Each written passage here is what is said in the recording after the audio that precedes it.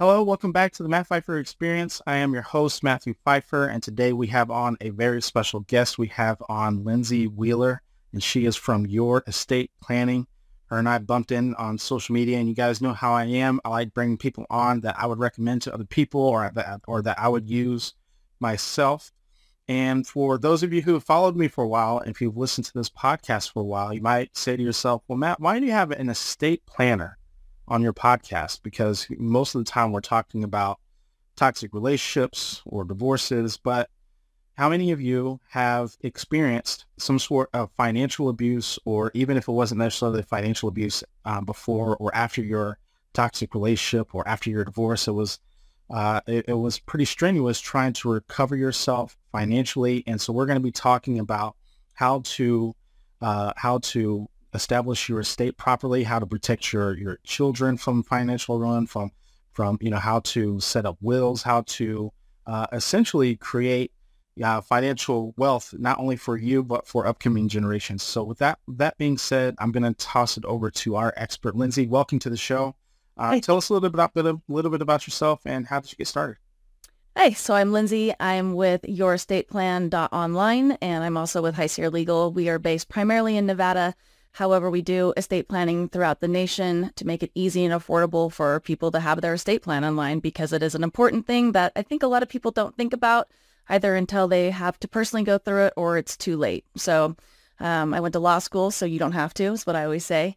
And but I just don't give legal advice or represent, which I prefer because I like to educate everyone to learn more about estate planning and how it fits into their life without me telling you how it fits into your life, because it may not.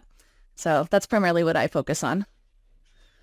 So this might sound like a silly question, but we asked silly questions here because, just like you said, I like asking silly questions so other people don't have to. But I don't want to assume that people know what estate planning is, because a lot of people will say they know what it is, but they're just trying not to embarrass themselves. But what is estate planning? If you had asked me this a couple of years ago, I would have told you that, I would have thought estate planning was, an estate sale where, they're selling someone's estate, and, basically, long story short, like a garage sale, because we have those all over the place in the summer here in Texas. And so tell us a bit about what an estate planning is and why it's so important. Perfect. Yeah. So estate planning is kind of that. You're planning your life. You're planning it for while you're alive, when you become incapacitated, and when you pass away. So it's a full plan. What goes into that is typically the revocable living trust. And you might hear that on socials. You might hear that be popped around sometimes. Get your trust, because it provides that protection. And what it's doing is essentially you are handling your probate or your afterlife decisions and some zeroing of your life ahead of time, which is great because we're not having a guest going to court, going to the probate process. And so that's what the probate process is. It's society's checks and balances for dead people's things, because we don't want somebody just walking in and taking someone's stuff or thinking that they're entitled to it when they may not be. So that's where we always think of, oh, I have a will, I'm set, but a will is only the roadmap to follow through the probate process, through the court process. How we avoid probate, because it's a nasty, messy thing. It takes at least a year. That's usually the fastest you can push a probate through. So all of your assets are being locked down for an entire year. Think about that. If you have children, you have heirs, you have a spouse that needs to be taken care of, those assets are not going to be available for those people for at least a year for the most part. There's expenses. You're having to hire attorneys. You're having to go through this process right after somebody's died. That's traumatic all on its own. And now you're going to have to go to the court and you're just like, oh God, what am I doing now? So that's where we avoid that whole messy process, is with that estate plan, and particularly with that revocable living trust. So the trust is kind of like a family business in a really weird way, because you are transferring to you your stuff through the trust. So it's like you're forming a business for yourself, and you're now the CEO and the manager of your assets through the trust. And that's how it avoids probate. With a full estate plan, however, it's not just that. We have powers of attorney in there for when financial decisions or medical decisions, if you're incapacitated, what happens to you, what happens to yourself if you're incapacitated, who takes care of you at that point. And then when you do pass away, because spoiler alert, it's going to happen to all of us. I hate to let you know that, but you're going to be prepared, or your loved ones are going to be prepared. And instead of after you pass away, them going, oh God, we have to go to the court now, and digging through paperwork literally after you've died, they can take a minute, they can breathe, they can grieve your loss and go, okay, everything is going to be taken care of because you've taken care of it ahead of time for them. And that's honestly, a lot of us don't want to think about dying because it sucks, but it's really not for you. It's a gift for your loved ones is what it is. One of the things I want to give my therapy background disclaimer real quick, because as you're saying that, there's a piece that I think on the therapy side that people need to know. And that really overlays with everything that you're talking about. The reason why this is so important in terms of for your loved ones, you have to understand that you hear me say this on this podcast all the time. The true test of a relationship is not when everything's going well. It's when there's bad times, when things aren't going so well. And when someone passes away, even though your relationship with your ex, with your significant other, with your kids, with your family might be fine while you're living, once things go wrong, when you're not around, when people when emotions are high, when people have disagreements, all of a sudden, those relationships that for you while you're alive might look fine and look completely normal, all of a sudden can completely go sideways when people are having discussions on what to do with your house, what to do with, it can get down to what to do with your pets, what to do with your furniture, what to do with, and it's not even always about one person or a few people trying to keep it or dividing it up, but what they thought that you wanted to do with it. And so these type of situations, and I've worked with, I can't tell you how many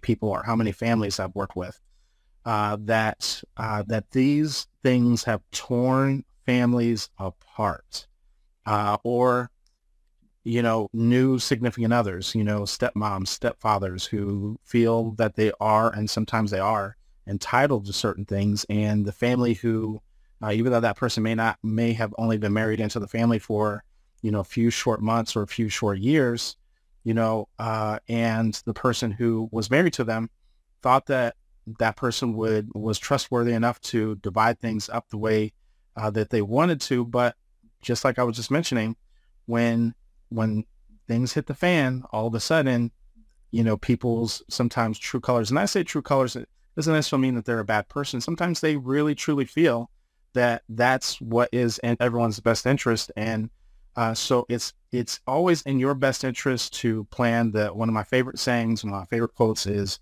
a person who fails to plan is planning for failure. And so it's better to set your friends, your family, your loved ones up for success rather than that failure. But I'll let you give your thoughts on that. Yeah, absolutely. Especially, in this day and age, we all go through relationships, we go through divorces, we go through, we have children from other relationships. And, we want to think that that person's going to take care of the things that we hope they're going to, but oftentimes they don't, or they don't understand, or they're taking their spin on it. And so I feel it's very important if you have a blended family, which a lot of people do, let's be real, that you're able to provide and protect your children from previous marriages, because your new spouse might be the wonderfulest, greatest person in the world, but I always say the best in people come out when people pass away. And it's just kind of our human nature, unfortunately. And that's where estate planning is wonderful, because you can put those parameters in there that upon your death, your assets, your separate property gets separated out. It gets distributed to your children accordingly to your wishes, that, the new spouse can't, mess with it essentially, or cut them out. So there are mechanics for doing that within an estate plan, which is really great. And also for providing for your underage children as well. I think a lot of people don't understand that if you pass away and say you're estranged from your spouse and your kids are underage, they'll automatically typically go to that spouse. But you can put guardianship nominations in there. And that is very important, because you may not want your next of kin taking care of your children. You might want your best friend who's been your neighbor since you were 12 to raise your children. You can put that into your estate plan. That's a guardianship nomination. Also, what's super cool in estate planning, and it's a really kind of messed up thing to think about, is that you can still raise your children from beyond the grave. And what we do is we put parameters in there for underage children that, say at 18, they only get a certain percentage for maybe school. At 25, they get another certain percentage to continue their education or buy a house. And at 30, they can, maybe get the rest of the distribution because they're hopefully responsible at that.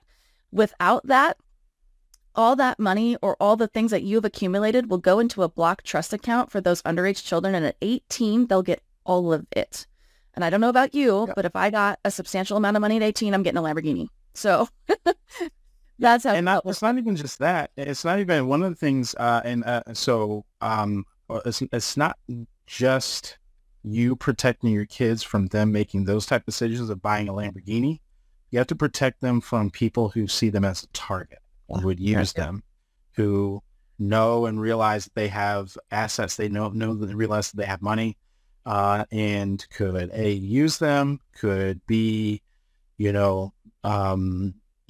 just put them in bad predicaments, because as hard as it was to build that wealth for your children, it can be gone. And I've worked with people where it was just gone in the matter of months after someone passed away because they didn't layer it out and they didn't protect them the way that Lindsay's describing.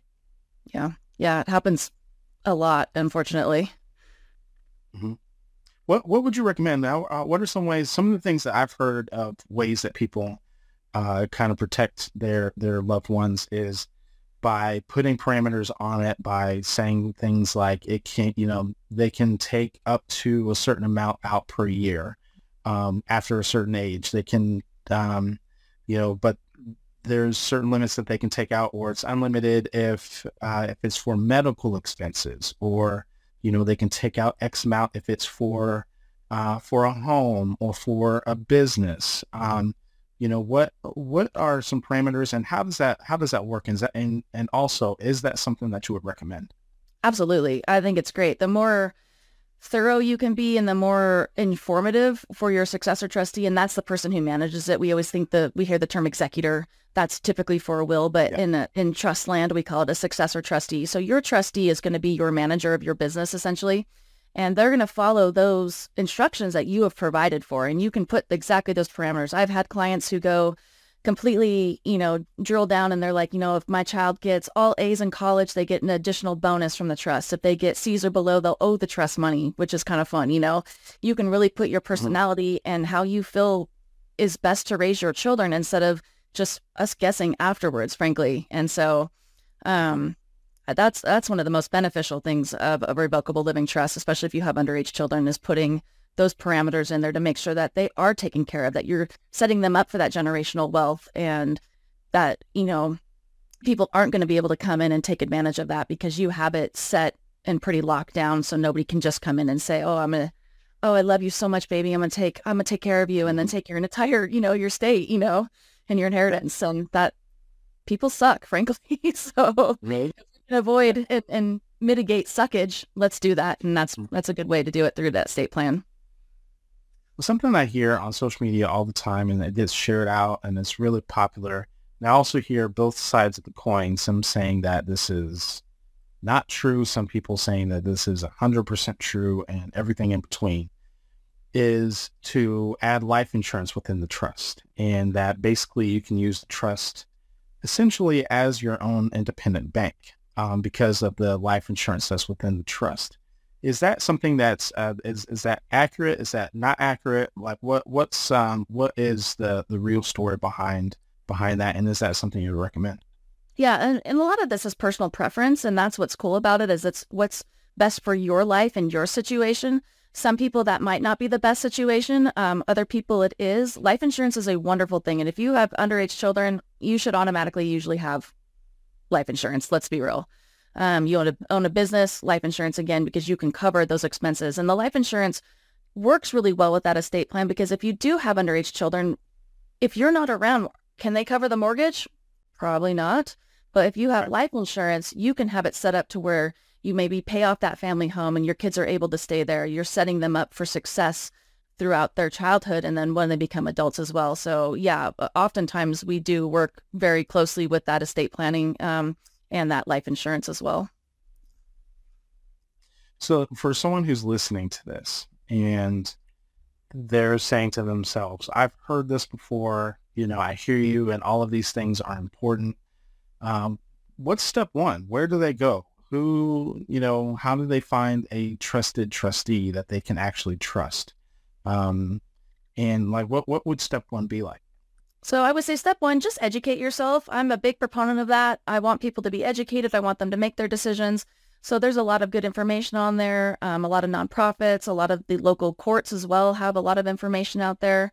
So just getting educated is the first step. I provide a lot of education, I think, great education on my stuff, on my socials, just getting people aware of what's going on and kind of what their options are and what will be best for them. So that's usually step one. From there, I have a good questionnaire book because it is overwhelming. It is a lot to think about and you don't know where to start. So I have a nice little workbook that you go through and think about things of, who do you want to manage these things? Who do you want taking care of your kids? They might not be the same people who, while you're alive, but maybe incapacitated, who would do your financial decisions. Who's going to make those medical decisions for you? Those are big, heavy things to think about that we don't normally think about on a day-to-day unless you're doing this kind of stuff like I do. So I kind of help people walk through those kind of decision making so they kind of have an idea of what we're really looking for. And then from there, when you choose the people who are going to manage your life for you, we hope that they're going to be the best person. You know what I mean? Very trusted, very honorable, somebody who's going to, take care of your wishes. And that can be tricky sometimes, because we hope people are going to do the best. But the good thing about it is that they still have to follow the wishes and the directions of your estate plan. They can't make their own rules up. They can't make up what they think is best. They have to follow what you've already put down. So you can have an independent person. You can have, there's professional trustees as well. If you don't really have anybody that you trust or like, that will absolutely follow it to the letter because they're required to by law. So that's where it's.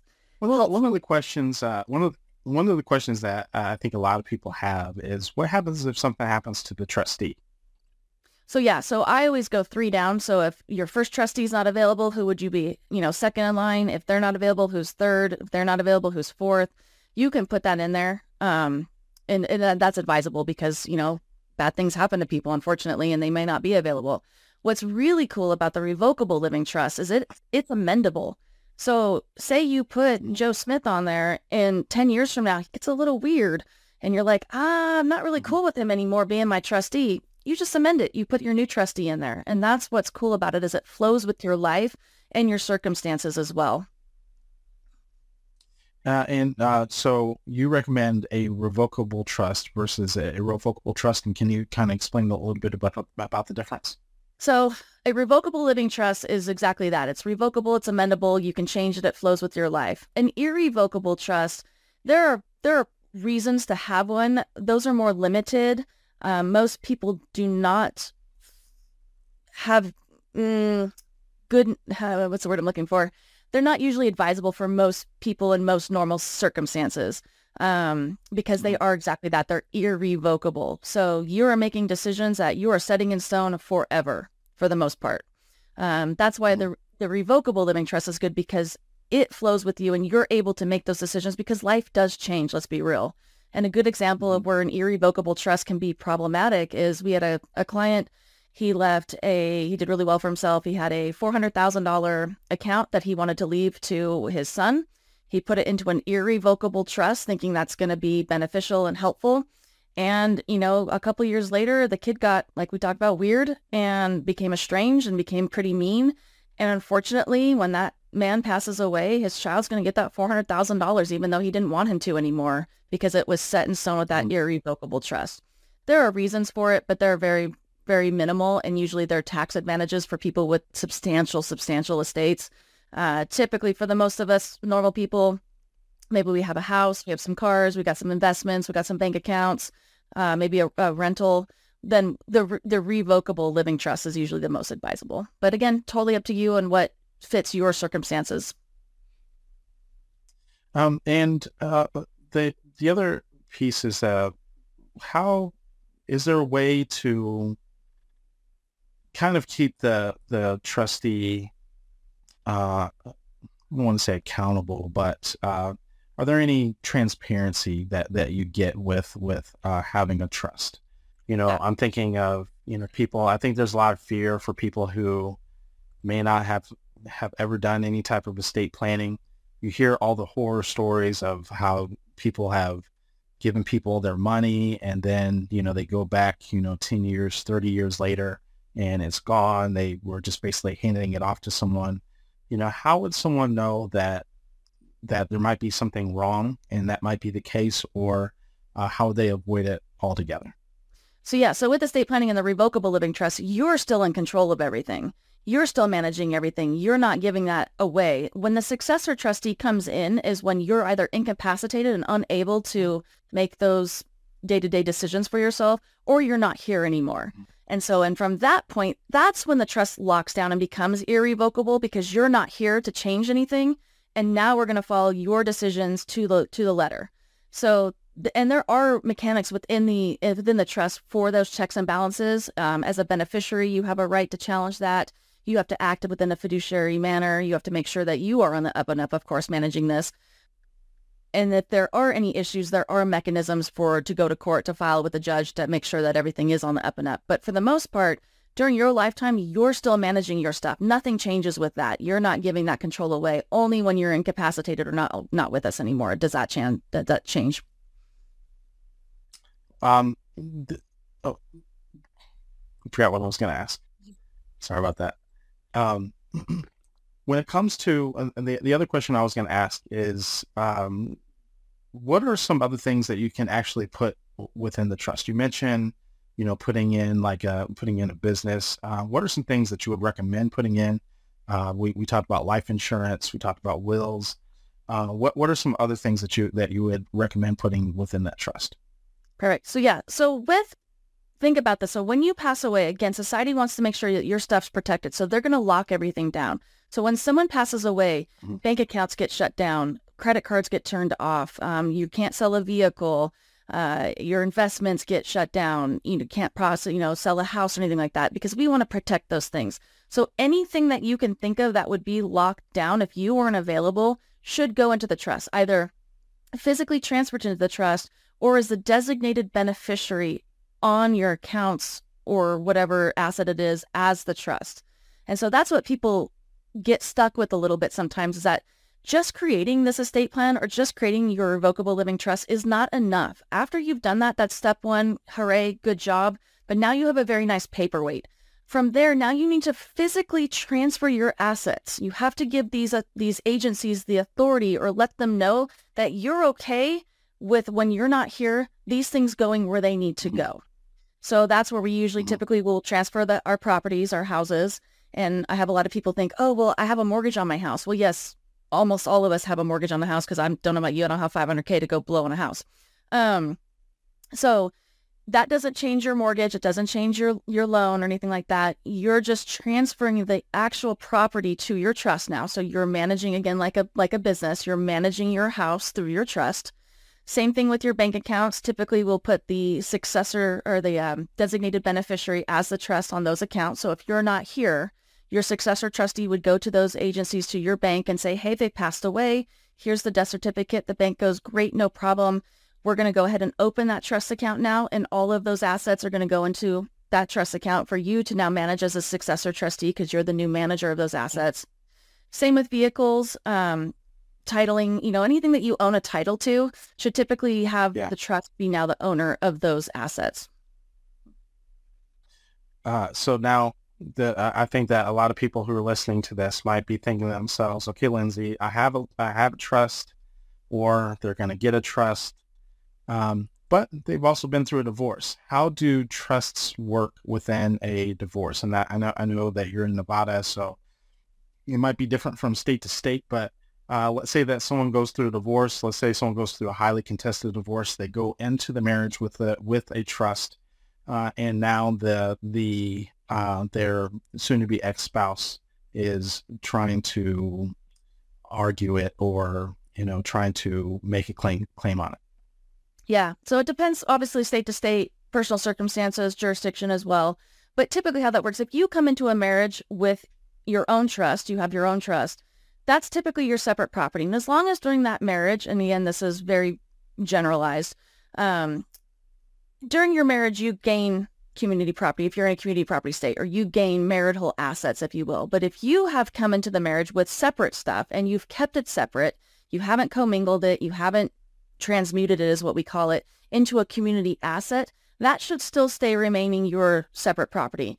And to really, really ensure that is that prenup. And Ganya was right. Please give us a prenup. We all love prenups. Like, they're a wonderful document. I always ask this to everyone. I always ask everyone who comes on here, do you think that prenup you think it should be mandatory? Do you think that should be for everyone, or everyone should consider it? Yep. What are your thoughts on prenup? 100%. 100%. I mean, it's like, I always tell people, I go, it's just like when we fly in an airplane. We get the safety briefing. We don't expect the plane to go down, but I'm sure very happy that I have that safety briefing. It's exactly that for your marriage. You are contracting your relationship in a sense that when you're happy with each other, you like each other, you still want to provide for each other. There's also that transparency aspect of it of, what are we coming into this with? What do you have? What do I have? How are we equal? Are we feeling like we're a little bit off? How do we deal with money? How do we think about money? How do we think about children? Who's going to raise the children? All of these things that we want to think about when we're happy, we're in love, we're wonderful, as opposed to now we're bitter, we're pissed, we're, angry and spiteful.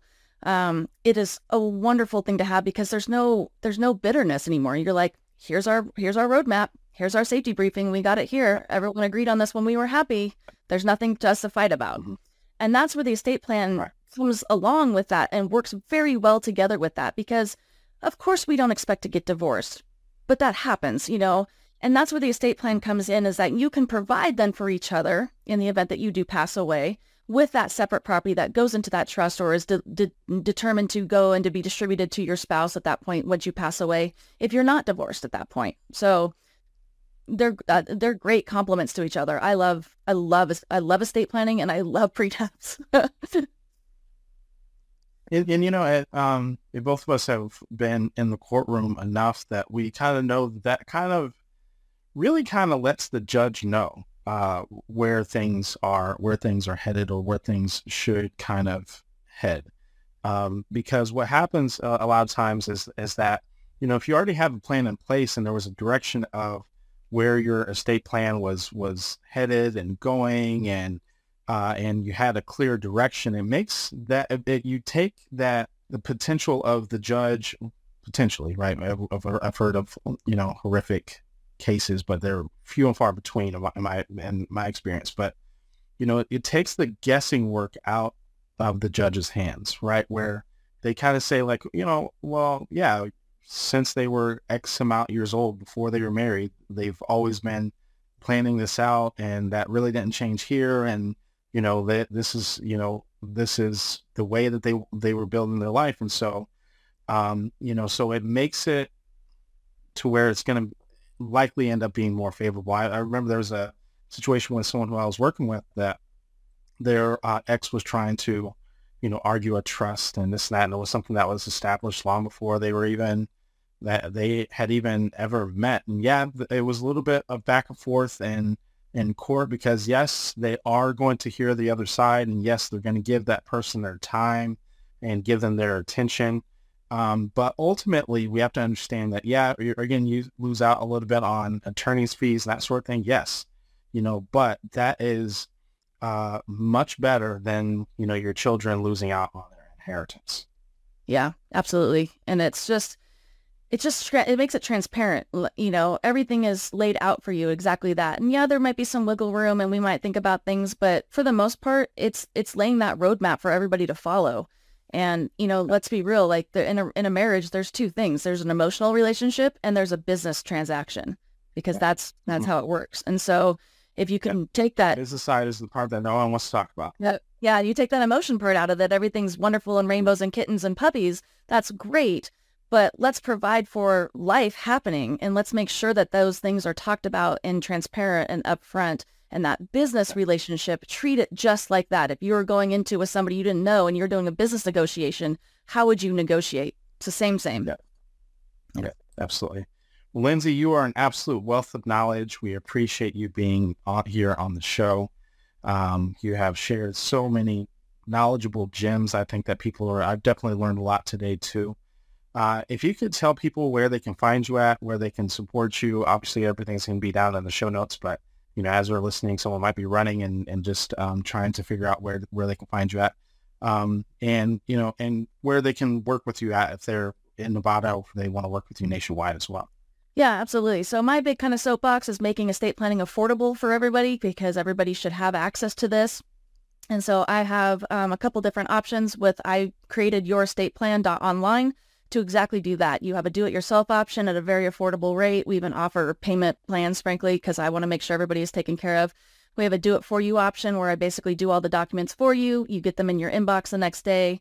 So that's great. But yeah, pretty much we try to do all facets of availability for people, because justice just shouldn't be for rich people, or people who are connected and being able to do that. We like to educate and provide those services for everybody.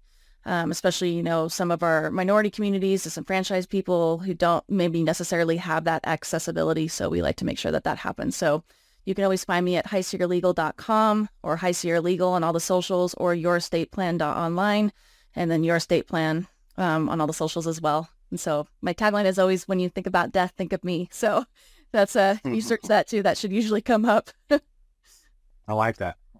And if you guys are listening to this, doesn't matter if you're watching it on YouTube or listening on your favorite podcast channel, you can go down into the show notes. All of Lindsay's information will be there as well. So make sure you guys also comment down below and tell us something that maybe you have learned from today's episode, a takeaway that you may have learned from Lindsay. Also go over to her social media. Make sure you guys show her some love, send her a DM. And I think it's a good space for you guys to learn a lot about estate planning as well. With all that being said, thank you very much. This is the Matt Pfeiffer Experience, and I will see you in the next episode. You guys have a good one. Thank you.